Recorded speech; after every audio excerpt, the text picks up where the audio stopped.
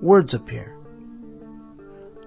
The email addresses and groups mentioned in this program are no longer available. The Blind Handyman group does exist in its new incarnation on groups.io.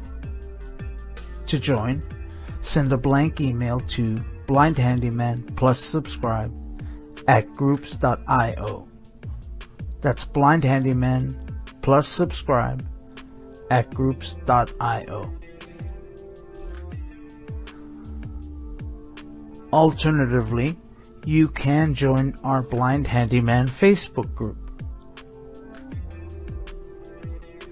Links will be in the description box below.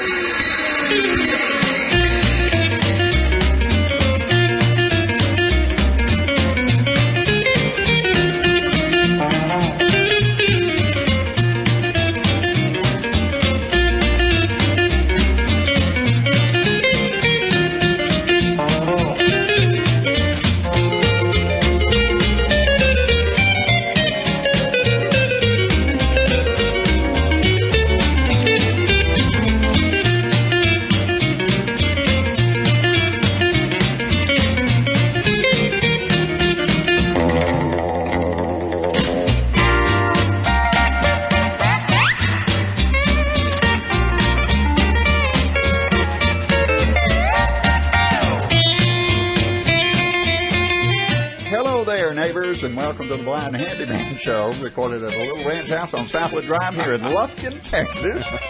For the next hour, we're going to talk about building, repairing, and maintaining, all designed, of course, with the blind in mind. Our host for the Blind Handyman, Don Shaw. That's right, Thomas. How are you? I'm fine, thank you. Don Patterson. Hi there, neighbor. Okay, my name's Tom Houston, and we're going to let the creator introduce our special guest today, the producer and creator of the Blind Handyman Show, Phil Park. I'll give you some idea. About 10,000 people here today.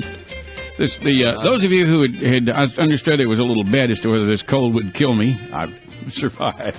And, by the way, one other thing that just came into the Blind Handyman newsroom. It was reported this morning that Saddam Hussein is at the Dairy Queen in Wells. That's not true. Because we all rushed up there to see. We did. We thought we'd go see. Wonder where he is. I'm hiding out from those Americans. They're taking my country. Yeah. Well, they really are. The whole looting over there. Do you see all that? I guess everybody's watching all that on CNN. You're kind of a Fox guy, Pat. Well, not a foxy guy. Fox. We know better than that. At your age, get a Fox listener. Yeah, Fox listener. When you start saying things like foxy, I start scooting back. Yeah. All right. Anyway, with us today is an old friend of ours that we've known a long time. His name is Mark Christie, and Mark, it's wonderful to have you here with the group. Well, thank you very much. Say something in radio for radio. Us. Mark's an old radio guy. Mark, we taught Mark radio in a Boy Scout class. You know, Boy Scouts must have been at their nadir at that time if they let me drink and teach a Boy Scout class, you know? What a deal. But we taught him. He wanted to be a radio announcer, so we taught he and Tim Johnston and who else was? What was that boy's name? He's a cop now. Joe Hendricks. Wasn't it? Yeah. Joe Hendricks, and then there was a girl. Cop, or is he something with the? Probably a narc. I don't know what he is. We certainly trained him for that. We know he's not in radio. Well, no, he's an investigator anymore. Huh? He could be a narc. We trained him for that too. Or any of the above. Or he could work for work for the Alcohol, Tobacco, and Firearms. He had some training there. It was an interesting first-hand training. It was an interesting Boy Scout class. No kidding. We met each Tuesday, I think, up at the old KSPL studios in Ramada Inn, and we had a little board there. It was actually the production board, and we'd we would make little commercials and we would play little radio, and it was great fun. I enjoy. I'd like to do it again. If they have any Boy Scouts out there who'd like to. It was like 25 years ago. Was it? Man. Well, it was before they fired me in 78, right? The Boy Scouts or the radio? It's kind of a combo deal. Both of them were. See, it was because of illness. They were sick of me.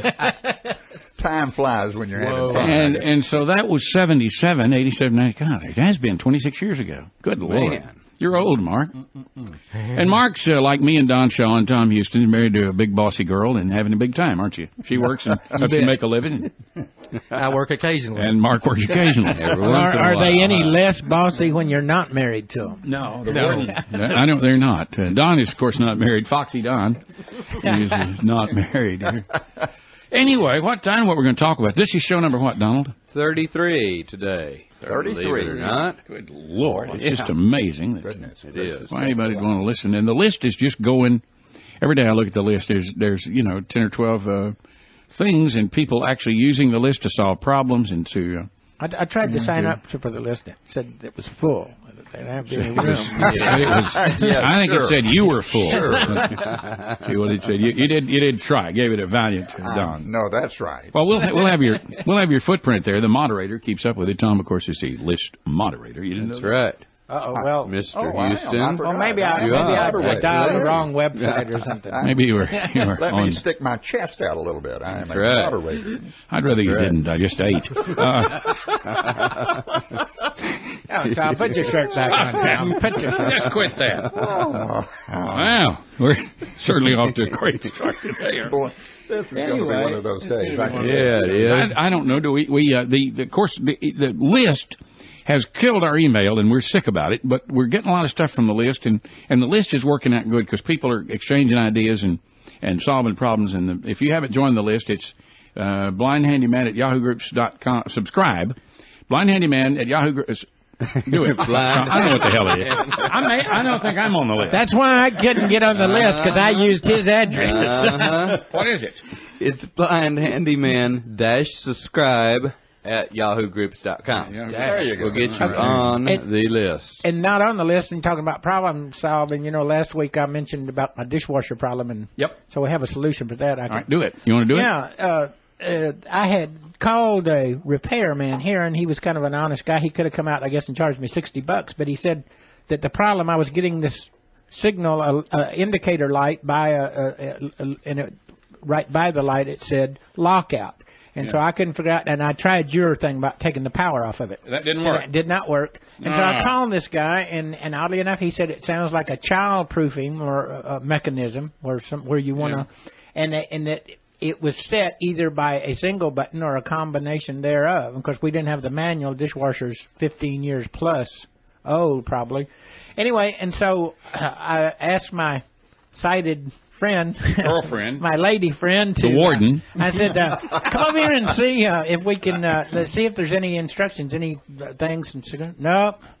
So I got my glasses and flashlight and got real close. Down and, there, and like they always say, when all else fails, read the instructions. And I said, "Emmy, come back here and read me this."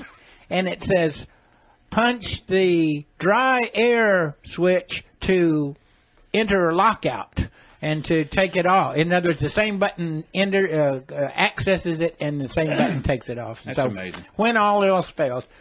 But anyway, if you're out there still and got any ideas about pocket doors, put them on the list. And I'm sure Don and Tom will tell me. No. They're not telling me anything.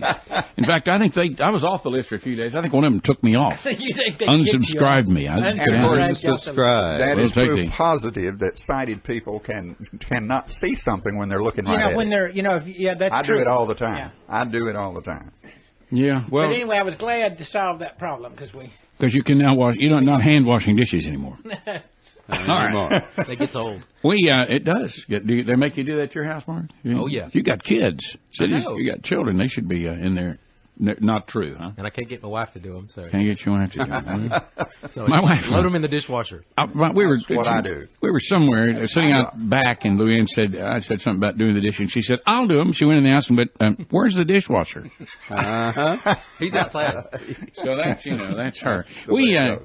We didn't get an email this week, and we're very happy about that. That's 2 weeks in a row. blindhandyman@hotmail.com if you'd like to contact us. But we fooled you. Got some list things. We got you. See, if you're on the list, we have the privilege. Well, I guess we ought to put a disclaimer on the list. If you put something on the list, it may be read on the Blind Handyman. Could be read on the show, huh? Do not necessarily reflect the opinions of the anyway. Or parts of could be read on the show. Go ahead, Tommy. Anyway, we had something posted on the what do you call that? A group page? Is that what it is? Yeah. On the list.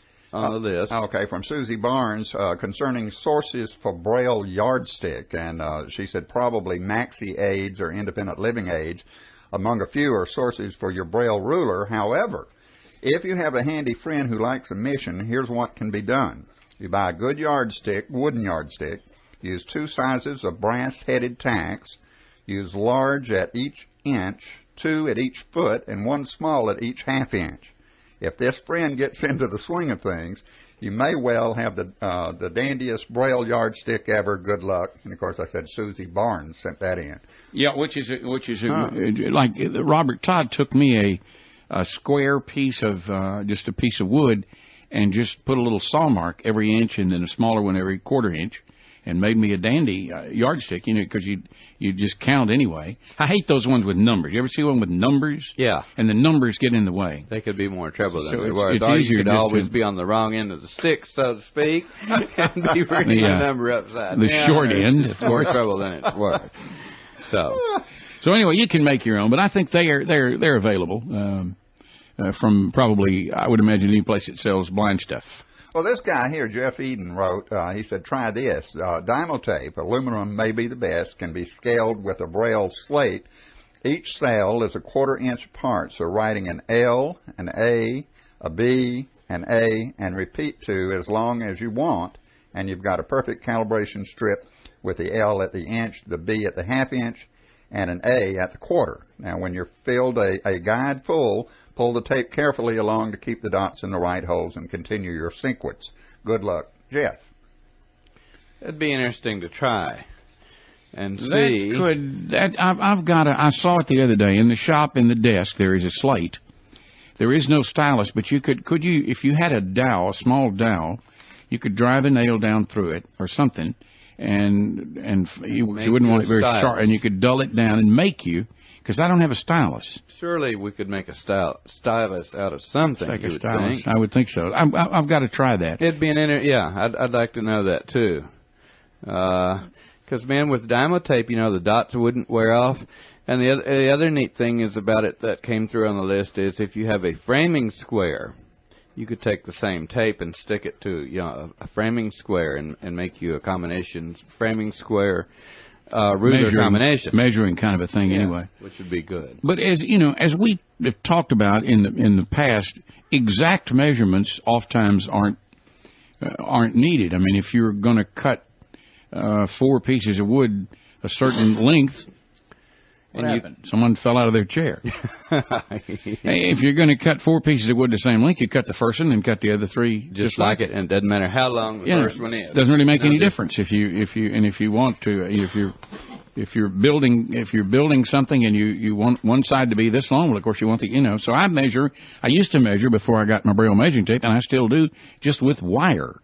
I would like to see if a piece of equipment would fit somewhere. Yeah. I wouldn't go and go, this is 7 2/16. Now the piece of equipment is 8 I guess it won't, Yeah. I just take a piece of wire, stretch it across the opening, and then go look at the piece of equipment and go, bingo, it'll fit or it won't. Yeah. And so exact measuring is not. I know sighted people. Robert Todd measures to the 1/8 of an inch. Carpenters do, and cabinet makers, don't they? Pat? Oh yeah, I'm sure. You're kind of a carpenter cabinet maker guy. Well, not cabinet maker, but I use a lot of. Even though I'm partially sighted, and if I don't want to measure, that I guess in a sense you're kind of making a jig is the first one. But like if you were going to measure the distance between 2 things, like an inside measure, I just take a stick that's longer. Yeah. And then I use my thumbnail right where the just hold it there and go. I've done that. And actually that can be pretty darn accurate. Yep. I've done that on the piece of wood itself, as a matter of fact, lots of times. So. I tell you what, the Braille measuring tape is a wonderful thing, but the memory. A lot of times it'll go, you have 81,372 and a half inches in your memory. Why do you get that out? Somebody was talking about that, I think, while you were off the list, How do you having that stop trouble that? with their Braille measuring tape. Mine does it all the time, and getting the batteries in and out of them is a real problem. Those, I mean, they're nice. I'm glad I have it. Yeah. But anyway. Yeah, it must be a common problem with those because of those other folks talking about the same deal. Somebody try the... I guess this guy who wrote this email wouldn't have said this unless he knew it worked, would he? The deal about probably not. Slate and stylus deal. Yeah, and that like a guy that had tried it. And that would be a real easy measurement to check out. If we, a sighted person, if you've got a slate, we don't have to do it. We just measure the distance, which he sells is a 1/4 inch, and that sounds good to me. You know. What about the little bar between the cells? Well, I think that's what he's counting. That's the 1/4 of an inch. That's part of it. That's part of the 1/4 of an inch. Well, you can measure 5 cells, and if you had 5 inches, well, you know. Yeah. All right. When we get off, we'll do that with my Braille measuring tape. You would have it. Then we'll have it in the Blind Handyman newsroom. Yeah. Okay. All right. Go ahead. You remember Dale Levins from out in Ontario? Yeah, I love him. Okay. Well, he had a little deal posted there on a watering system for a flower bed that we wanted to read today. He says, I have also used 24-volt systems on operating an irrigation system in my flower beds. So far, I have installed 8 24-volt solenoid-operated valves, mostly to weeping hose buried under things like my rose bushes. I have about 4 dozen bushes along about 80 feet of fence. I put a long flower box up last summer under a pair of second-floor bedroom windows, but got tired of watering them through screens and such, so I bought a big length of about a 1/4 inch plastic tube, bunged a bit of dowel into one end, drilled a bunch of really tiny holes, the smallest bits I could get at my local home hardware store, and ran the tube up along behind the downpipe of the eave trough, pressed it into the J-mold under the soffit, so it only spans a short distance to the edge of the flower box. The window is a dormer window, so it's just below the eave, and the tube then is almost concealed by the overlapping siding. It is on one of the solenoid valves, and they each have a little toggle switch in a box by the back door. I turn them on and off as I feel the various zones need water, including one switch for watering a second-story flower box. The wiring, though, I cheated on a bit, connected one side of the circuit to the copper water lines, so each valve only requires one conductor brought to it. The other connection I just take back to the pipe. Again, they are all 24-volt, but I don't know what the capacity is for the transformer I'm using. I have water under some crabapple trees, under a hedge, and 2 lily gardens, directly to a couple of juniper-like things, and real cool thing is that our watering restriction, even or odd days, cannot be detected. Now, the other big benefit, though, is that these weeping hoses don't hardly use any water, and it's delivered under the ground where it's used, so it can really, very efficient. It would be true. Okay, another thing is that I'm not dragging hoses all over the place. Yeah. The valves are intended for use with those automated systems which turn the water on and off electronically, but since I can't see those computerized timer systems, I don't have one, although someone could easily add one to my system. And as I said, this from Dale Levins out in Cochrane, Ontario, Canada. This fellow is he is a resourceful gentleman, isn't he? He's obviously a lot younger than I am because he's got a lot of energy. Yeah, what a deal. To do things. What a deal. So these he's a lot smarter than we may really think because we can't seem to get him as a guest. What's the deal? We're going to have him as a guest. We're going to. Don's got it set up. I just kind of want to wait for a little bit, and we'll have him as a guest. And speaking of discussing things, we have a guest coming up in a few minutes. His name is Tim Ford. Tim Ford. And so we're going to discuss with him. And then after the guest, I'm going to try to explain to you how to hook up this relay system, how these relays work, because it's very functional for a lot of things. And Don has a little gardening thing he wants to talk about. So we'll be back. More of the Blind Handyman Show in just a minute.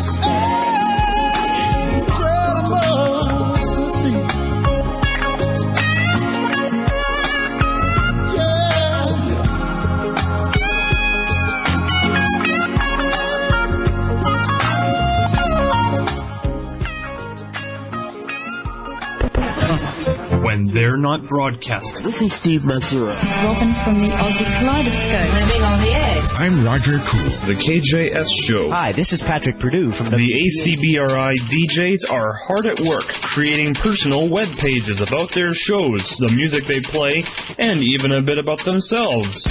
Now we're accumulating these web pages into the ACB Radio Interactive Broadcasters Web Ring, where you can learn more about the personalities behind the microphone. Go to www.acbradio.org, then choose the interactive link. From there, you can choose the link that will take you to the ACB Radio Interactive Broadcasters Web Ring. For the latest breaking news stories, visit the ACB Radio newsroom at www.acbradio.org. All the news, all the time, from the world's leading news organizations like CNN, the BBC, the New York Times, the Toronto Star, the Wall Street Journal, and more. That's all the news, all the time, in the ACB Radio newsroom at www.acbradio.org. ACB Radio Mainstream now delivered live to your phone in the UK using PhoneAnything.com. The internet over the phone. www.phoneanything.com.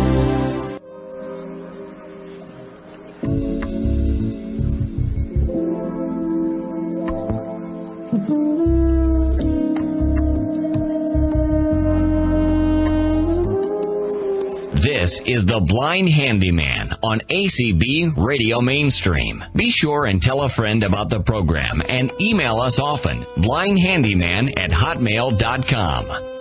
Now, here is more of the show with Don Shaw.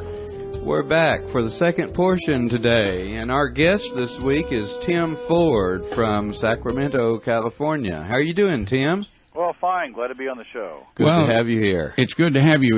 What is the weather in Sacramento do today? Well, in Sacramento, it's actually nice. Not going to have another storm until this weekend. And actually, where I live is halfway up into the mountains, and we had snow last weekend, and might have some more snow this weekend. So, and you don't have the really hot weather up where you live, right? Well, there's hot and there's hot. No, Yeah. it's when you get up in the hills, it gets a little cooler. It gets cooler, especially at night. So it's a pretty good place to be. Yeah, Don said that you kind of live out in the country. Is that right? You have a yeah, I'm out on a few acres and out there with the wildlife. And like I was working on the car last night, and there was a group of turkeys keeping me company, gobbling away over in the field nearby. Really, that's always good for blind folks. I went to school with a lot of turkeys, as a matter of fact. I wonder if it's anything like the group of turkeys I'm surrounded with. Well, it was just a natural. We couldn't pass a cheap laugh, Tim. You know how it is. So, do you live in the country for a reason? I mean, do you raise animals? Do you farm, or you do? No, I actually, in my young days, I grew up on a cattle ranch. Mm-hmm. Because I went blind later in life during college in a car accident. And so I was used to that. And after I graduated from law school, I actually remember real clearly I lived in town near Sacramento, and we get what they call valley fog here. Uh-huh. And you can have a time where the sun doesn't come out for 3 or 4 weeks. And it's a very dismal kind of situation. So I came home one day and said, I'm sick and tired of this. Yeah. So my wife's parents had just moved up to the foothills, and so we kind of followed up that direction. And if I was going to move out in the country, decided, what the hell?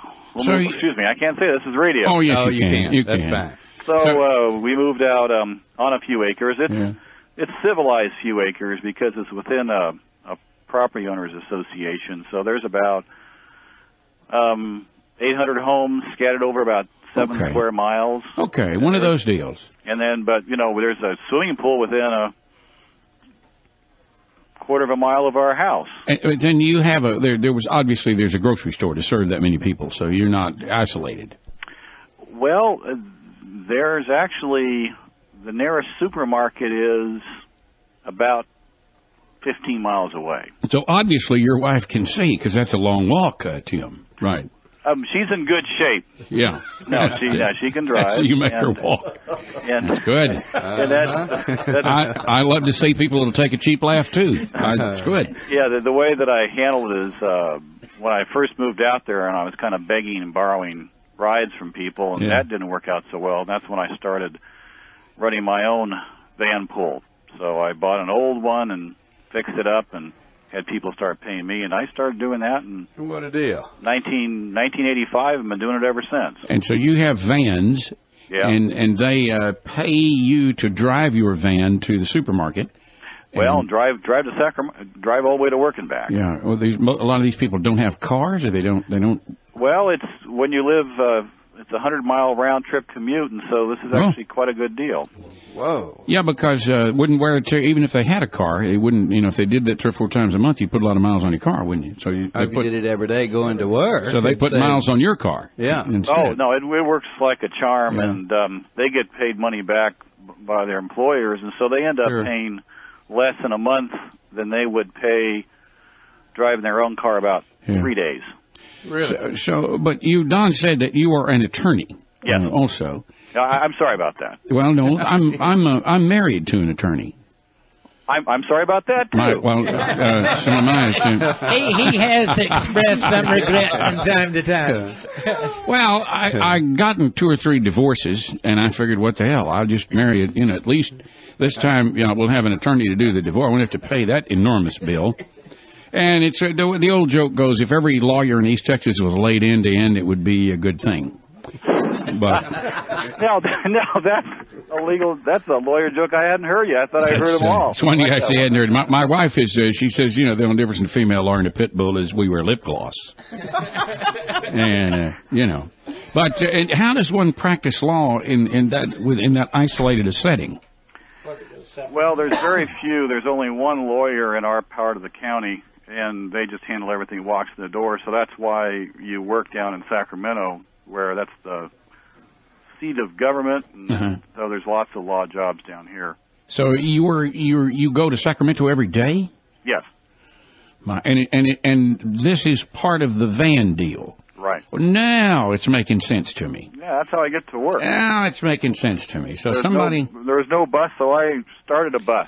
100 miles each way, and you come back. No, it's round trip 100 miles. 50 miles. Well, and if you lived on the north side of Houston and worked on the south side, you'd go almost that far. Well, there's people that live a lot closer than I do that have that long commute because we're highway the whole way. And we get up and go 60 miles an hour, and it's a nice van. It's got reclining seats and you're there in an sound system, and you can do a lot of sleeping, so it's very nice. Read your book.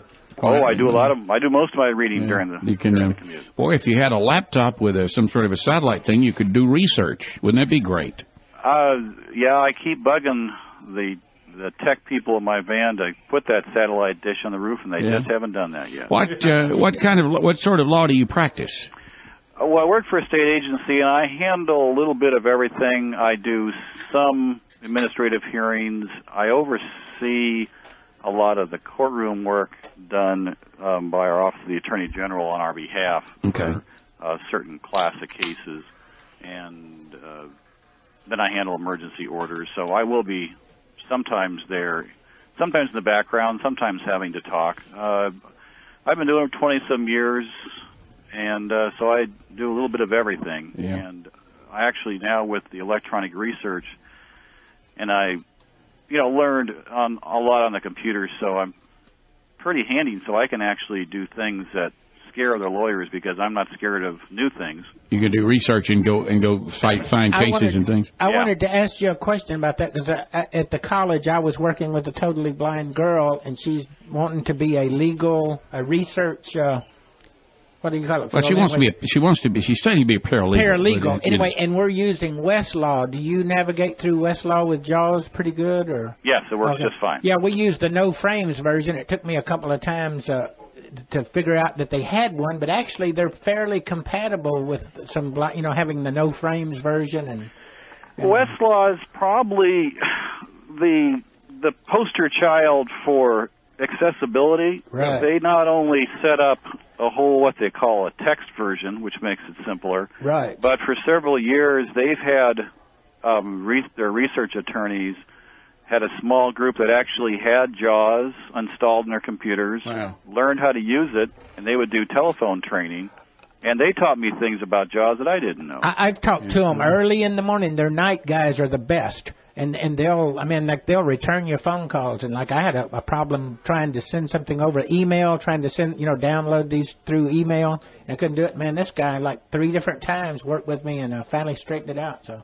Yeah, they're very good. And so that's the way that I get all that. So it allows me to do things as fast as a sighted attorney who's real good on Westlaw, and since a lot of them don't have that kind of experience, it allows me to do things faster than a lot of folks. When it comes to learning a big bunch of new law in a hurry, and that comes up in my job where somebody will file some sort of emergency petition against us, and we have to respond like the next day.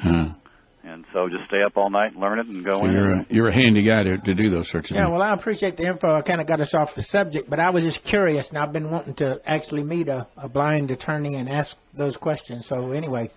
We'll get to your handyman stuff in just a minute. Let me just ask you one more question. You lost your eyesight while you were in college. Yes, and that was 1970. And you went ahead and finished.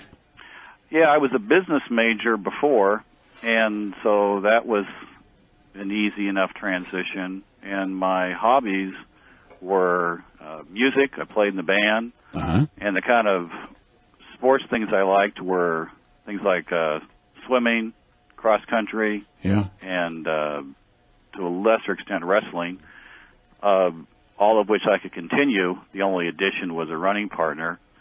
And so I just took the spring semester off, got the cane and braille and all that, and went right back in. So for me, it was actually a lot easier transition than a lot of people, because I really didn't have to change much of anything I was doing, except just the way I was doing it.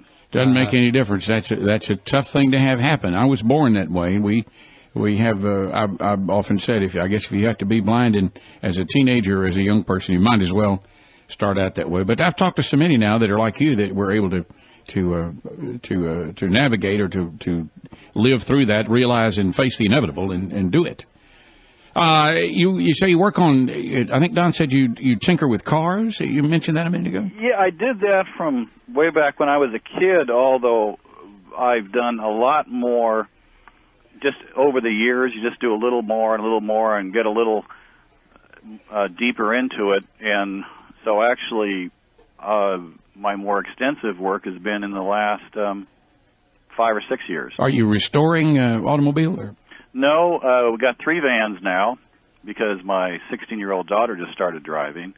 So you got my wife's car, which has been a van, and that's nowadays. We had some older cars before. So it's really a matter of when you live out where we do, there's no such thing as a repair shop at the corner. Yeah. And my wife hates to take time out to sit at a garage all day long, and she's also real thrifty, so she won't drop it off and take a rental car, even though I keep telling her to.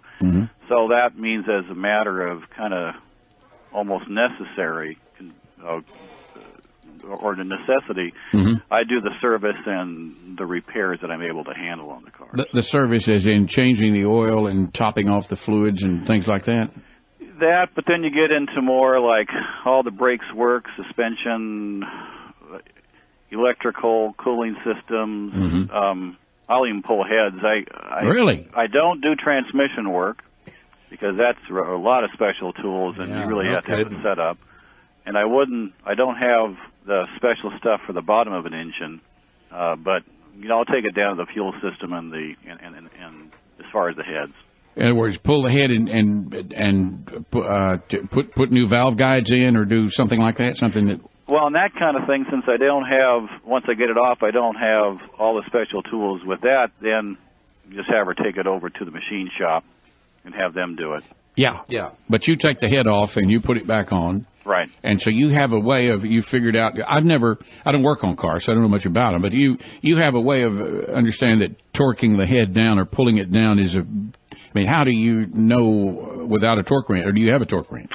Yeah, and actually the torque wrench you had for years is a Craftsman that was a copy of a fancy one made by Snap-on, where you dial it, and each full rotation is 10 pounds. Okay. And it has a click, doesn't it? And it just does a little kind of chunk click thing. Yeah. And so you didn't have to know where you were, but you could tell by dialing.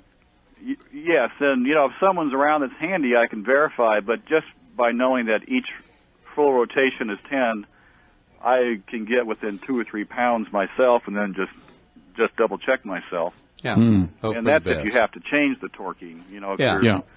If you're doing something where it's the same torque, then for every bolt, then you just leave it set there. Like when I took the fuel rail off recently, those were to be intake manifold bolts, and the cover for the fuel rail was at a certain torque, and that works extremely well. And that was no special blind tool at all. That was just what the pro mechanics use. You said this is the old one, so you have a new one. No, it's the same one, and every few years I send it off, and Sears, because it'll get enough wear, and Sears covers it for life, and so they repair it, and it gets a calibration, and I get a new ticket. All right. So each year, so it's 30 years old. So you have each click is not 10 pounds anymore after a certain period of time, right?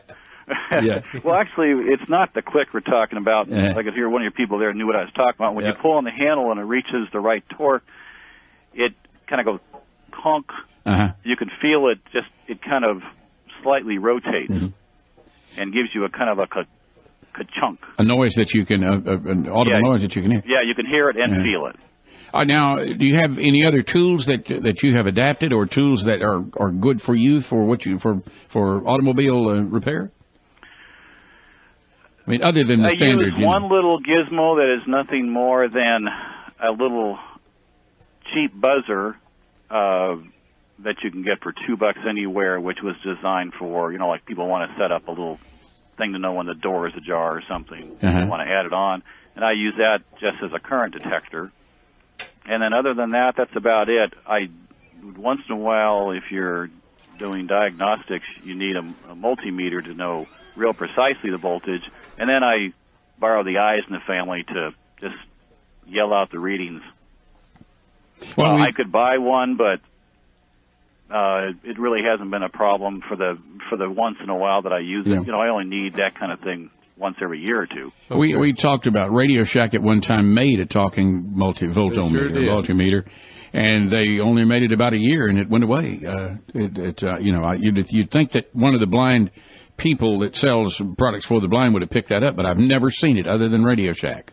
Yeah, and then the only other thing I used that was blind specific was something that I actually built as a project when I went to Smith Kettlewell over in San Francisco.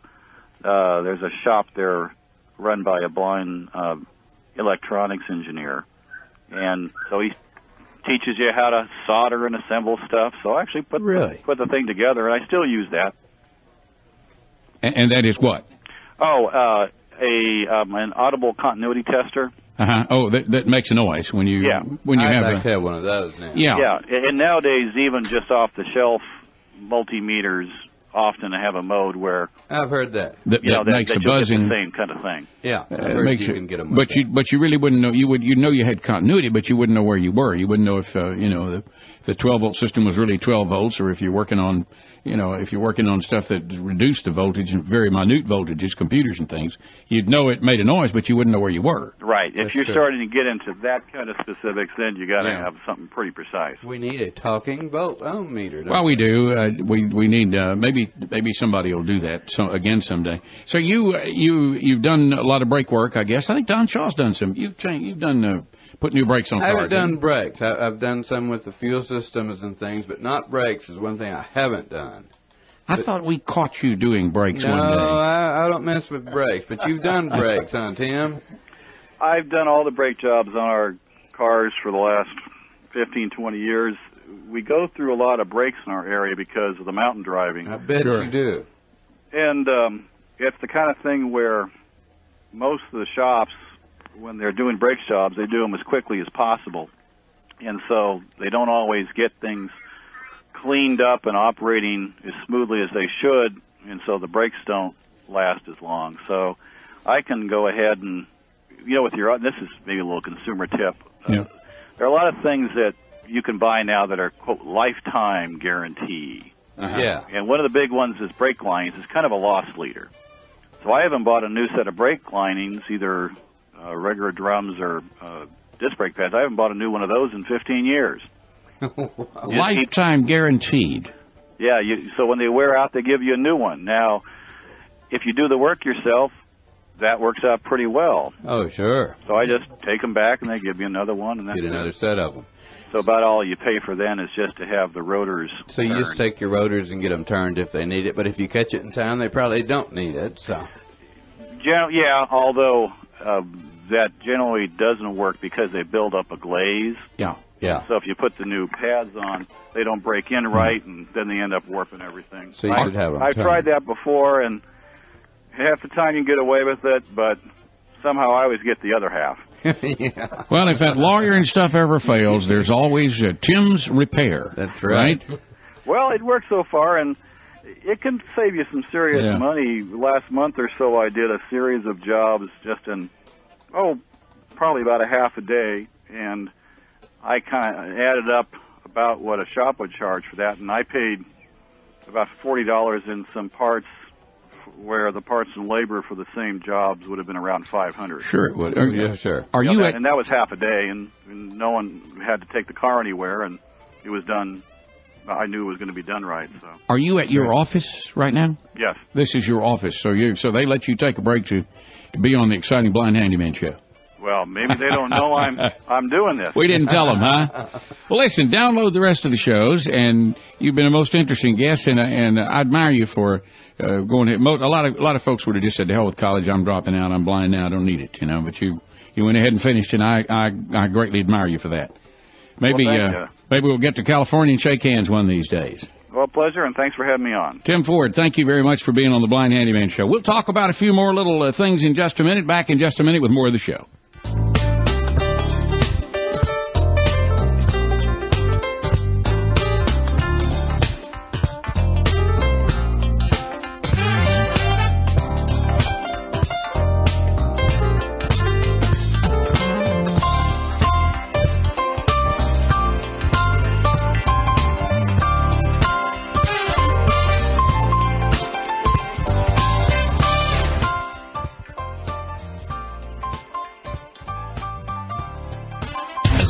ACB Radio Mainstream, The Cafe, ACB Radio Treasure Trove. You can hear live, unpredictable internet on the ACB Radio Interactive.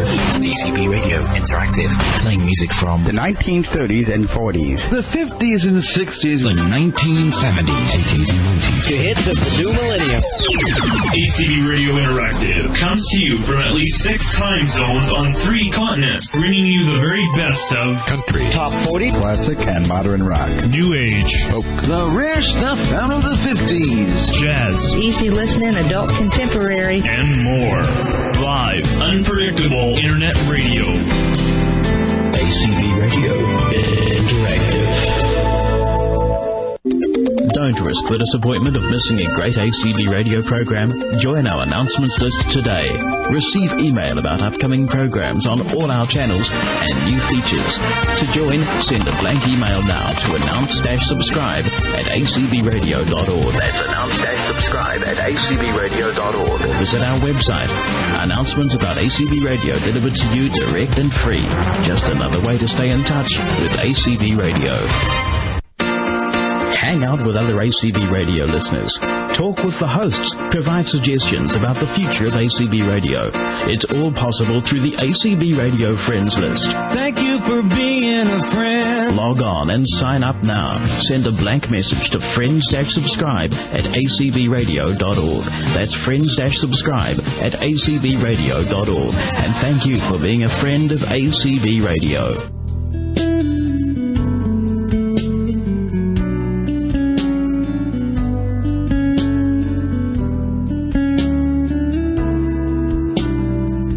Listening to The Blind Handyman on the ACB Radio Mainstream, the talk of the blind community. Our email address is blindhandyman@hotmail.com. If you would like to be part of the show, leave us a phone number and we will contact you soon.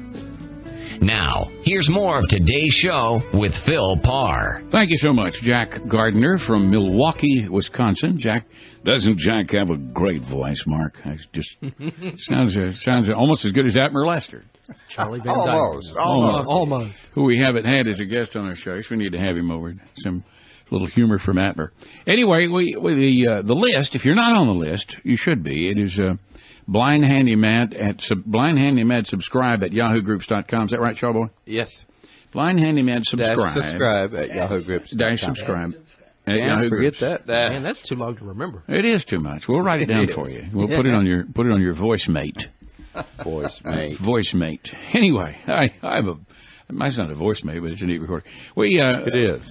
We got this from the list. This Dale Levins from Ontario, Canada, is one of the most prolific contributors to our list, and he seems to know a lot about a lot of things. Very few things are mentioned on the list that he cannot comment on. And he was talking about setting up in his shop. I don't know what kind of shop he has or what sort of tools he has, but he was talking about setting up a vacuum system to get rid of sawdust. Because if you don't, I don't have one, and boy, about every 6 months, the shop is just unlivable. You got to, many times, Kimberly, I'll give you $20 to go clean up the shop. Yeah. So he has set up each a tool like a table saw or a chop saw or a compound miter saw or a sander will have a port on the back of it, and it has a port that if you attach a vacuum to this port, the sawdust, when you're running the machine, you turn on the vacuum, the sawdust will go into the vacuum. Well, he had one vacuum and, say, 6 tools. So how to solve that problem? So what he did is he ran, I think he said hose. You could use PVC pipe, would work just as well.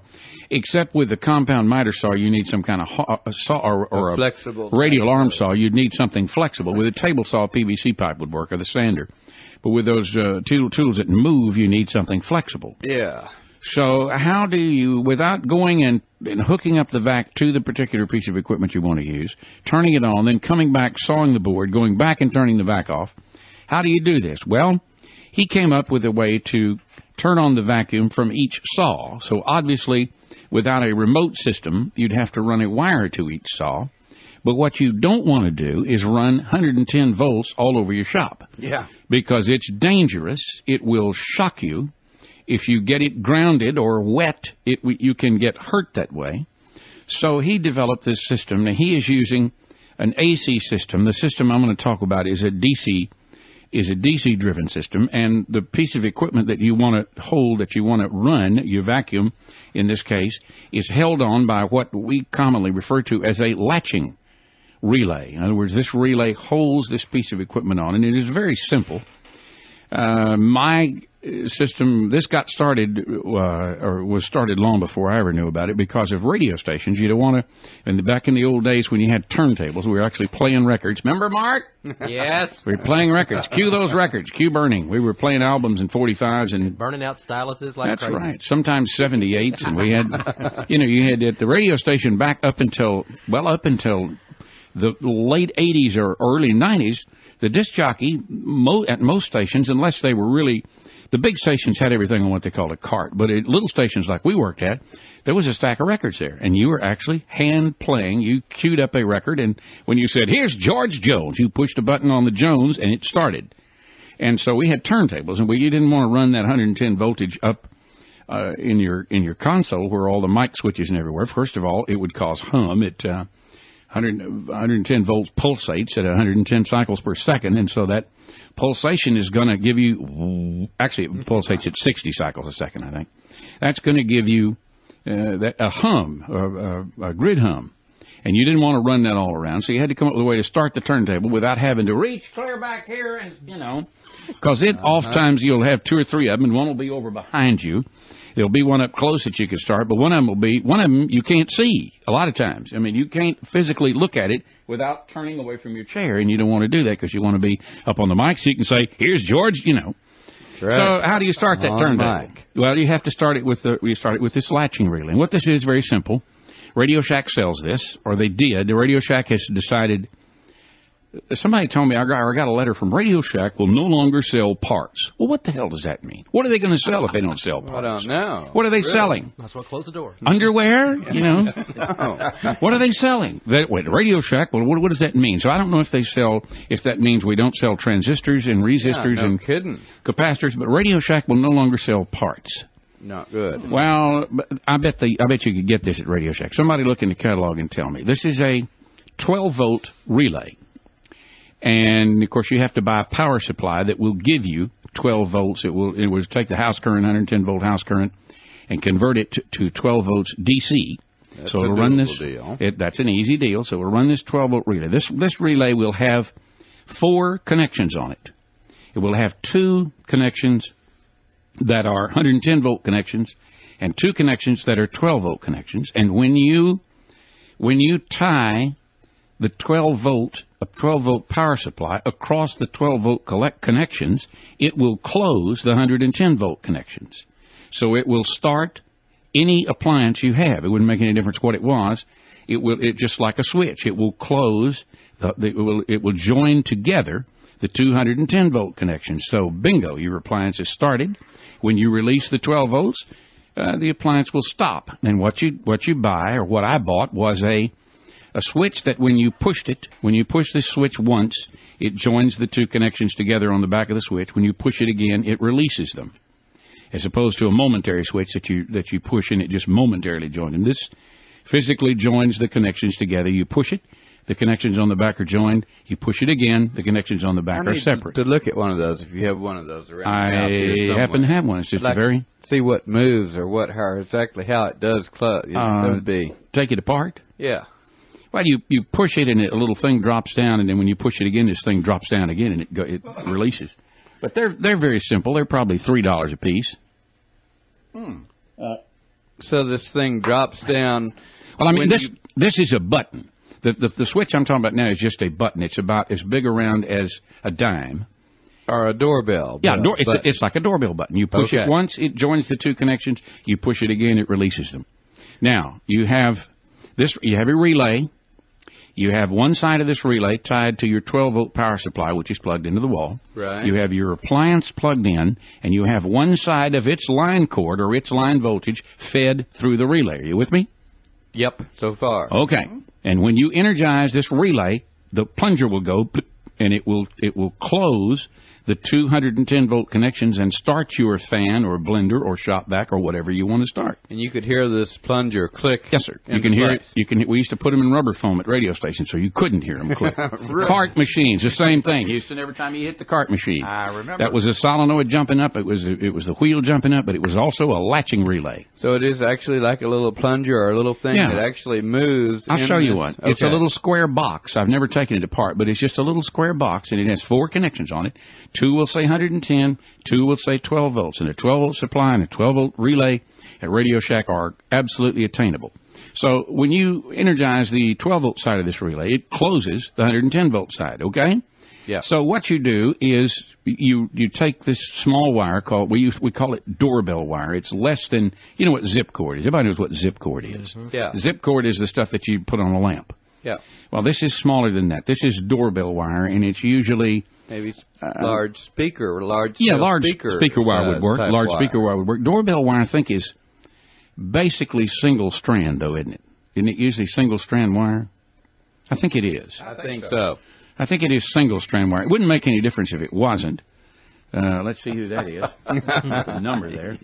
That's Luann's line. Well, there's nothing I can do about it. I just have to ring. And so you run this to each tool, and if you've got 6 tools, well, you have 6 of these little switches, one at each tool, one at your saw, one at everything you have, and you have doorbell wire run to this relay. Now, that sounds like a big deal, but this is very small wire. Yeah. You've got that saw sitting on something anyway, so you just run it. You run it around, and you have a relay, and from each tool, you have the ability to close this relay and start your shop vac, or start any appliance, or start anything you want to. And it's a very simple, and you say, well, what do you do with the switch? Well, what I did is I bought I bought a long piece of. You can buy if you go to a hardware store. Tell them, show me the barrel the barrel that has stuff in it, and there'll be a big barrel standing in that hardware store that will have what am I trying to say? Angle iron. Yeah. In all sizes. It will have little piece of aluminum that looks like angle iron. Odds and ends. It will have a big long thing with strapping material with holes in it. Yep. And so I bought a piece of aluminum that looked like angle iron. You'd cut that into small pieces, drill a hole, and make you a little switch box or a little way to mount your switch up under your saw.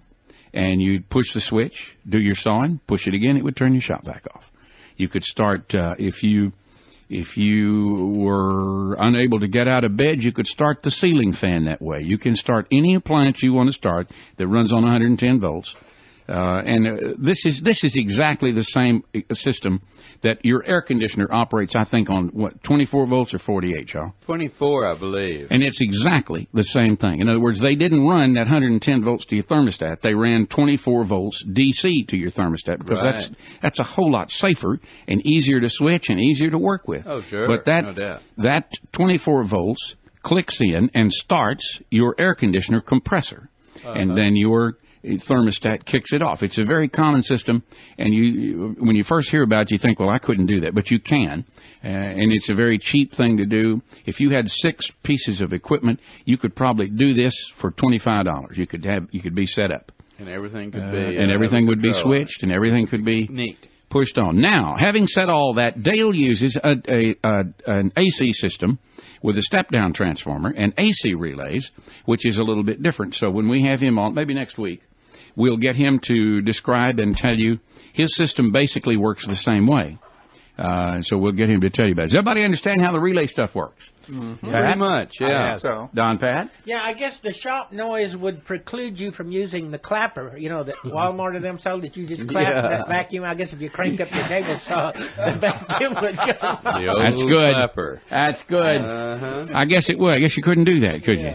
So everybody understand. If I explain that right, everybody should understand how to do the relay deal. Yeah, it sounds great. I want some email on that. Sounds like the thing really to have in the shop. Is there going to be a test on this? There may be a test. I want some email on it. I want you folks to tell us your experiences and help us out with this show. We could quit, Well, what's going to happen to us if we don't get any email? Huh? They're going to take us off the airplanes if folks don't start writing to us and sending your money. They're going to take us off. God love your hearts. God's going to call me home if I don't raise $3 million or go get a drink of brandy and a cigarette. Both of which I'd love to have right now, if you don't mind. Where are we? What time? Are we through? Pretty much. Is this it? I hear the theme in the background. I think we're really through. Noises at the end of the line, I would say. Well, Mark, what do you think? Hey, man, it's been fun. It has been, hasn't it? What a deal, huh? It's just a blind handyman show, and we do it every week. Don's got his dishwasher fixed, and all's well down the tube. Another hour down the tube. Really, email us. We would appreciate any email you want to send us. If not, we'll get some stuff off the list, and if you don't like it, lump it. Yeah, the most important thing about the dishwashers, it was the warden's. It was the warden's dishwasher. Got to have it. Miss Emily. Yeah. We need to have her on the show sometime. Anyway, we'll do it all again next week. And Mark, thanks for coming by. We appreciate it. And thank you for asking. You can come another time and visit with us if you weren't too bored. Don Shaw has been here. Thank you, Donald. Oh, sure. Along with our man Don Patterson, dishwasher Don. Yes, sir. Here. And Tom Houston has operated the 32-in 8-out Mackie console, brand new from Mackie. This is the third show we've done, didn't it? Is it three? Second or third? Second and third. 2 or 3. I'm not sure now. Anyway, we'll do it. Email us, blindhandyman@hotmail.com. If you want to be on the list, it's blindhandyman subscribe at yahoogroups.com. Right. You'll be on the list, and it's not a bad list. You get 10 or 12 messages a day. It won't overwhelm you. We'll see you next week. I see, said the blind man as he picked up his hammer and saw. The Blind Handyman is produced for ACB Radio by Out of Market Productions. 1604 Southwood Drive, Lufkin, Texas. Phone 936-634-9500.